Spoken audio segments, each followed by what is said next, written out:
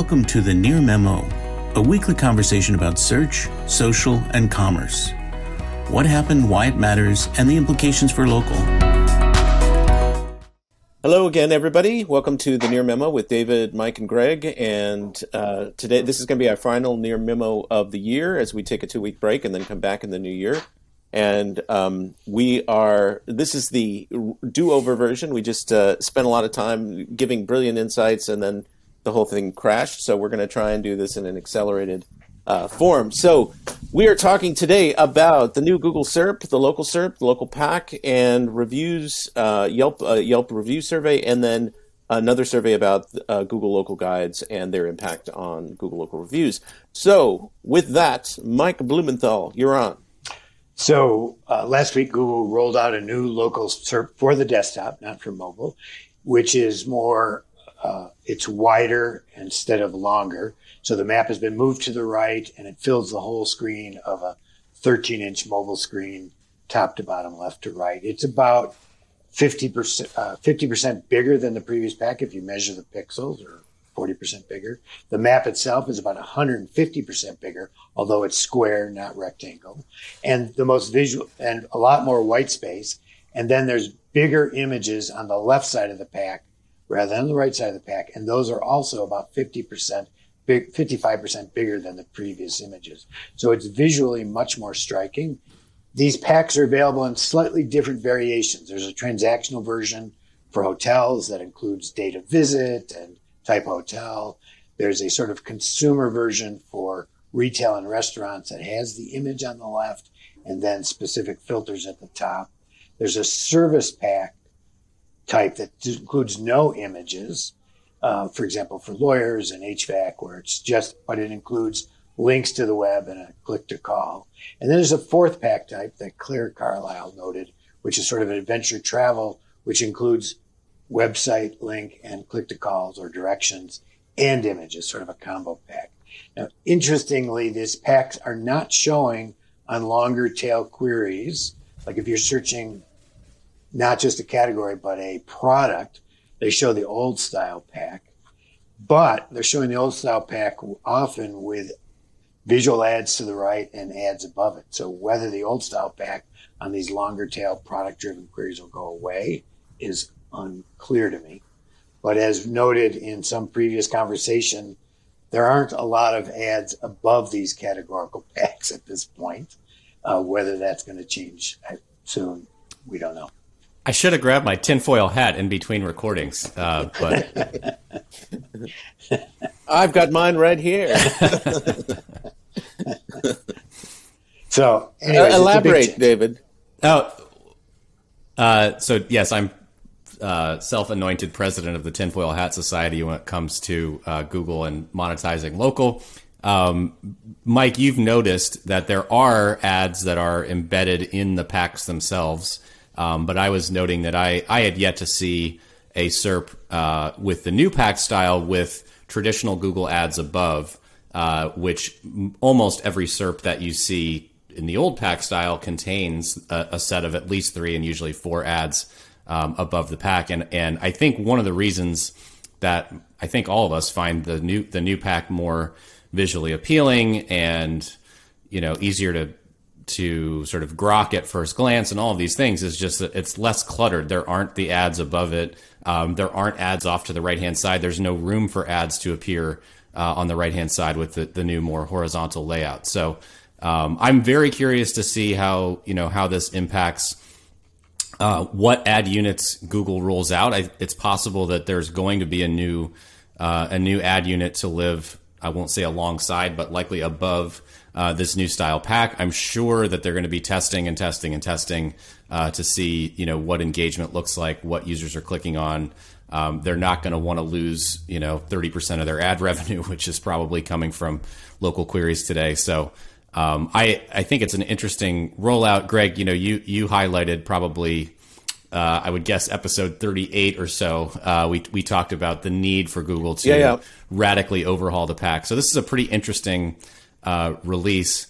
Mike, you made a really important comment, I think, which is that the map now is square and not horizontal, and that as the viewport for relevant set of businesses could have dramatic impacts on which businesses rank. That depending on how, which direction you were from the sort of categorical centroid, you may be now either inside or outside the new viewport of the square map. A lot of chatter in the forums about ranking changes, and also that the map might be zoomed in one level further, which would have a dramatic impact, obviously, on who could show or what could show. And as a note on the ad units, I did see on a search for bikes near me, the new local pack with a strip across the top carousel of the image ads across the top that was full width of the screen. So I have seen some in that context. I saw something like that too this morning. I hadn't seen it. Go ahead, Mike. Well, the question for me is, given that they haven't pushed this new design all the way deep into the local results, in other words, longer tail local searches still showed the old design, but with more ads around them than was. There's 3 or 4 ads at the top and a visual on the right, and then the old style pack. And the visual sort of butts up against the pack. The question for me is, will that old style go away on those product driven longer tail searches or not? If so, when? If so, why? If so, is it? Or will it stay that way? In other words, they may be putting more ads in some situations and less ads in others. Go ahead, Greg. So one of the things that I wonder about, because one of the things I wonder about is the impact on LSAs, right? So LSAs were always the most prominent part of that page, and the local pack was sort of less visually prominent versus the LSAs. And now if you've got professional services and then you've got LSAs on top, which I assume will happen, how will the click-throughs be? Will those LSAs lose some of their sparkle and engagement because of the new local pack? It'll be interesting to see. Right. Yeah, so Mike did note that the professional service packs don't contain images, right? Right, so, correct. You wonder wonder if they would distract from the LSA click-throughs that may be why counting on. Yeah, right. And I just did a search, Lawyer Los Angeles. There's an LSA at the top. Then there are 3 text ads, and then the new pack without images. So you're absolutely right. I mean, this is what they are doing. In that highly profitable vertical, they're emphasizing the LSAs. Yeah, they're not going to. The pack is. They're not going to risk jeopardizing the ad. Yep. Right. They're below the fold. Right. Exactly. Right. So they're not. So the very self-consciously, they're not going to jeopardize their lucrative categories probably with this new sort of more visually prominent pack. And I would assume you'll see the same thing in high value services, locksmiths, and moving, and all that stuff. Yep. Yeah. So, okay, let's move to David's topic, which is a recent Yelp consumer survey about ads on the brain, about reviews, trust, and credibility. So, David, tell us what that survey said. That's right. So this was a sponsored survey from Yelp. Important to note that pretty much everything Yelp touts is actually sponsored by them, including their focus on the user research, where they actually sponsored the Harvard researchers to kind of do that consumer survey. Same kind of deal here. They hired a firm, I think, out of the UK to survey 1,500 consumers about their preferences as they relate to reviews. And they found, not necessarily a surprising takeaway, 59% of consumers preferred medium-length reviews between 16 and 50 words. 24% of consumers preferred short reviews, 15 words or less. And only 14% of consumers preferred long reviews, 51 words or longer. Almost no one likes only star ratings. So I think the motivation here on Yelp's part was to say, hey, look, our reviews are better. Google's showing way too many reviews that are star ratings only, many of which come from local guides, which you'll talk about next, Greg. But that our reviews are better. It's a better user experience than what Google is providing. And I think the survey for me just brought up a bunch of unanswered questions, which are, what is the word distribution of Yelp's reviews, both unfiltered reviews. So the reviews that show, in my experience, are actually tend to be longer than 50 words. The reviews that Yelp filters tend to actually be much closer to the under 15 or 16 to 30 words. So to my mind, Yelp is actually showing reviews that 86% of consumers don't want to read, and they're filtering reviews that 86% of consumers do want to read. And then there's this, they're trying to position Google as showing a whole bunch of reviews with only star ratings. And in my experience using Google, that's not typically what shows up front and center on the business profile. In fact, Google goes to great lengths to show snippets from longer form reviews. Typically, users are not leaving tomes on Google the way that they are on Yelp. I would guess that the vast majority of Google reviews actually fit in that 59% bucket that the majority of consumers prefer. So I'd like to see a follow-up to this study where Yelp actually reveals their own review word count information and how well it aligns with this, because I think they're trying to tell a story that isn't true of their own product and certainly doesn't seem to be true of Google's product. Yeah, I do think that people want, I think what people ultimately want is sort of trustworthy reviews, which the text does provide some validation that this is a real human being as opposed to just the star ratings. I mean, years ago, Google had lots and lots of star ratings and no Yes. text, and that has changed dramatically over time, obviously. And so I think, and in some of the research that I did at Uberall, 70, Google is number one, Yelp is number two, but it's a big gap. 70% of people, rely on Google as their primary review source, and then Yelp is a much lower number. I mean, so I think Google has definitely lapped Yelp a couple of times, and their review volume is something like 10x probably what Yelp has. So, and the survey also doesn't take into account the major shift that Mike has noted in his now PDF available at Near Media on Apple Maps around how Apple is collecting structured information that consumers are clearly going to find valuable, but not in a right. Traditional sort of expositional review, right? So that doesn't even the survey didn't even attempt to say, hey, do you prefer this or this to consumers? And how can people get that PDF, David? Well, if you subscribe to Near Media at nearmedia.co/subscribe, you'll receive a link in your inbox to the PDF of Mike's really detailed and I think the most detailed and the most informational review of actionable information review of the Apple Maps changes over the last year or so. Yes, and Mike, you wanted to say something before we got into self-promotion mode there. Well, I want to say in Yelp's credit, even though this is a sponsored survey, they highlighted the fact that it was a sponsored survey. Google, on the other hand, often funds various groups, never mentions the funding, and the press that comes out of that is never annotated as funded by Google. So from a transparency point of view, I'd much rather know who's funding this than not. And in Google's case, God, there's all sorts of stuff that goes on the opposite of that. So, we live in a capitalist society, so virtually everything a fair point. we see has an axe to grind financially. It's nice to know who's grinding it. That's all. So for my item today, which will be the final one, is a related piece of research from Sochi, which looked at 1 million reviews, basically 1.1 million reviews on Google exclusively, and they were trying to answer a number of questions about review length, response rates, what the distribution of ratings was, and who was writing the reviews.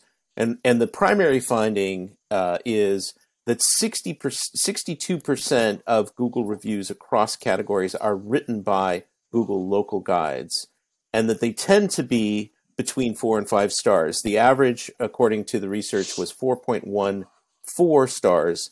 And so there's slightly, they write fewer 5-star reviews, but more 4-star reviews. So there's not a big gap in terms of positive ratings between the non-Google local guides and Google local guides. But Google local guides, and now there are something like in excess of 150 million globally, are driving the review volume for Google reviews.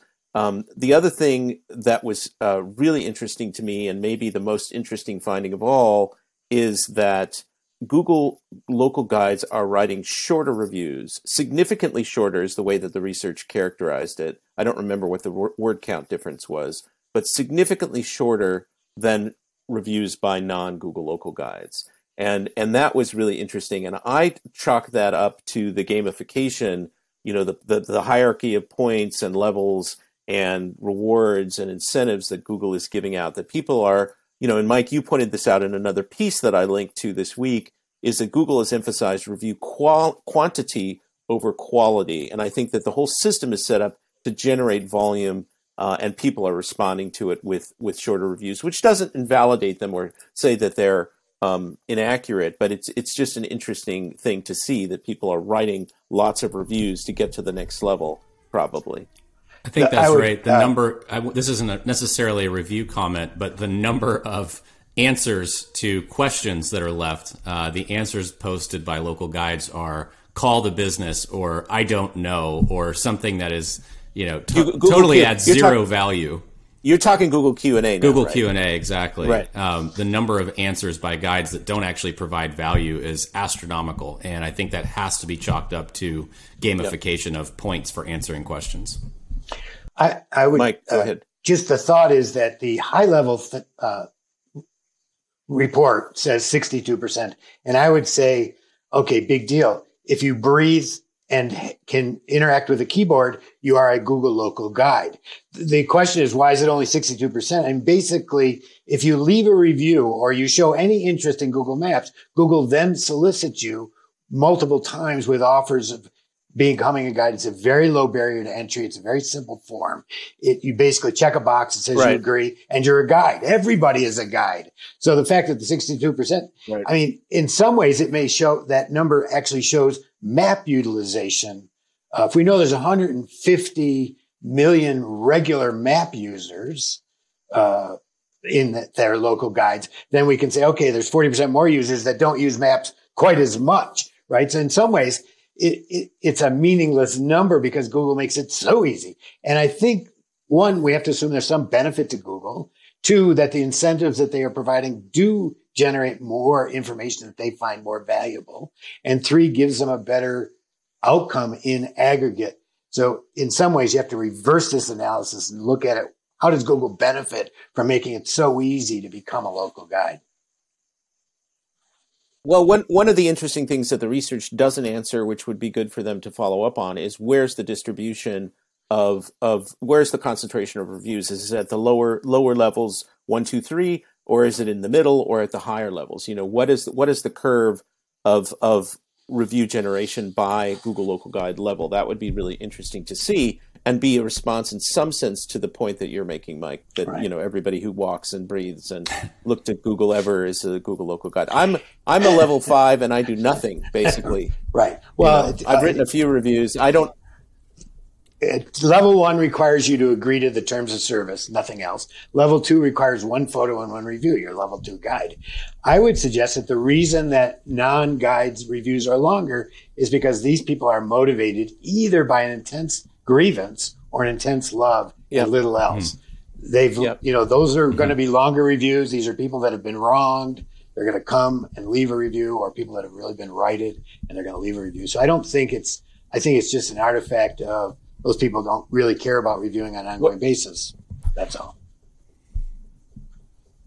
So one quick final point before we have to go about the research that was interesting. Places Scout did some research a couple of years ago where they looked at, I think it was 2.4 million. I may get it wrong, but it was in excess of 2 million Google business profiles. And one of the things they were looking at, it wasn't just about reviews. One of the things they were looking at is review response rates, and they found, I think, across the board, there was only 19% of reviews that had responses to them, or I think I'm stating that correctly. In this research, the Sochi research, they said that only about 14% of now Google business profile reviews had a business owner response. This, despite the relentless drumbeat of everybody in the industry that you have to respond to reviews. And it's kind of crazy that these response rates are so low. That was really striking to me. Also speaks to the atrocious adoption of GMB by SMBs, right? I mean, if Yeah. if Google can't get an SMB to engage to leave a review response, despite all of those notifications saying new review, leave a response, that certainly provides ammo for the decision to shut down the SMB facing portion of Exactly. what is now GBTM. So that's what I was just going to say, that, and they're shifting everything to sort of the SERP, right? I mean, they're trying to get more engagement among small businesses and bifurcating that TBD product. is my comment. So, okay, we to be determined. Well, you know something that you can't. No, I don't know anything. share. I only know that I have a beer on this, so I've got a vested interest in them not discontinuing the dashboard. not as it relates to SMBs, Mike. The beer doesn't relate to SMB engagement, though. Oh, all right. So happy holidays, everybody. Merry Christmas, belated Happy Hanukkah, Kwanzaa, whatever your holiday Festivus. is. Yes, Festivus. I got a lot of problems with you people. Festivus, pagan celebrations, human sacrifices, whatever it is you're doing this holiday season, have a great holiday. We'll be back in the new year, and subscribe to Near Media if you're listening for the first time. Thanks for joining David, Mike, and Greg. To stay on top of the latest developments in local, subscribe to our newsletter at nearmedia.co. We'll see you next week.